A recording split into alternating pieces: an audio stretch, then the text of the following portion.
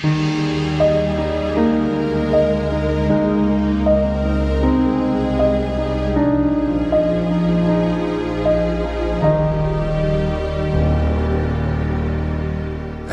I say good day to you, whatever part of the day. It could be good night, good morning to you, good evening to you, wherever you are on the planet, wherever you've chosen to pray, and heart to heart. Remember, now God's heart is number one, then yours, and then I'm just telling you what the Lord lays on my heart.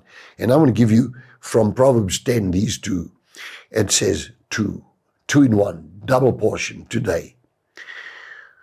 When there are many words, New Amplified Bible, 2:17, 2:15.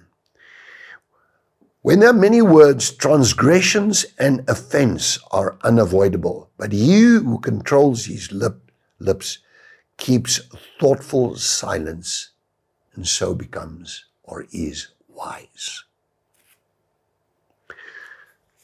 The other one says here, it says, in verse number 19, Proverbs 10, it says, in the multitude of words, sin is not lacking, but he who restrains his lips is wise. Simple as that.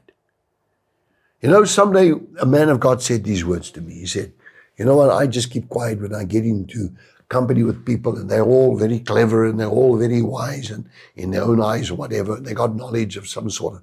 I just keep quiet. When I keep quiet, they think I am clever because I never said a word. But if I open my mouth, I might be found to be stupid. I listen to him because that's a senior man of God, very senior man of God, very. So I got quiet in the company. When I get in company, sometimes I just keep quiet because I can see where it's going.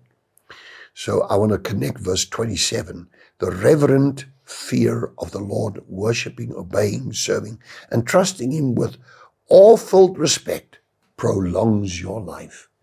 So put the two together.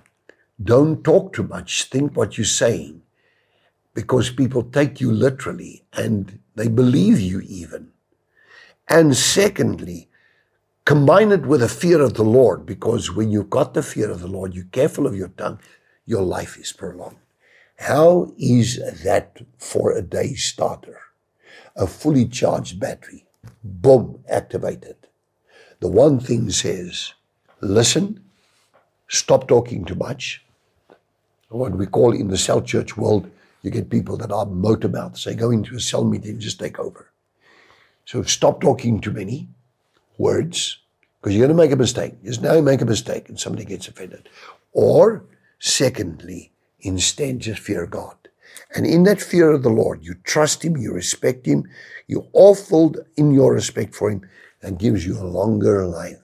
You're not babbling, and you are blessed with length of days.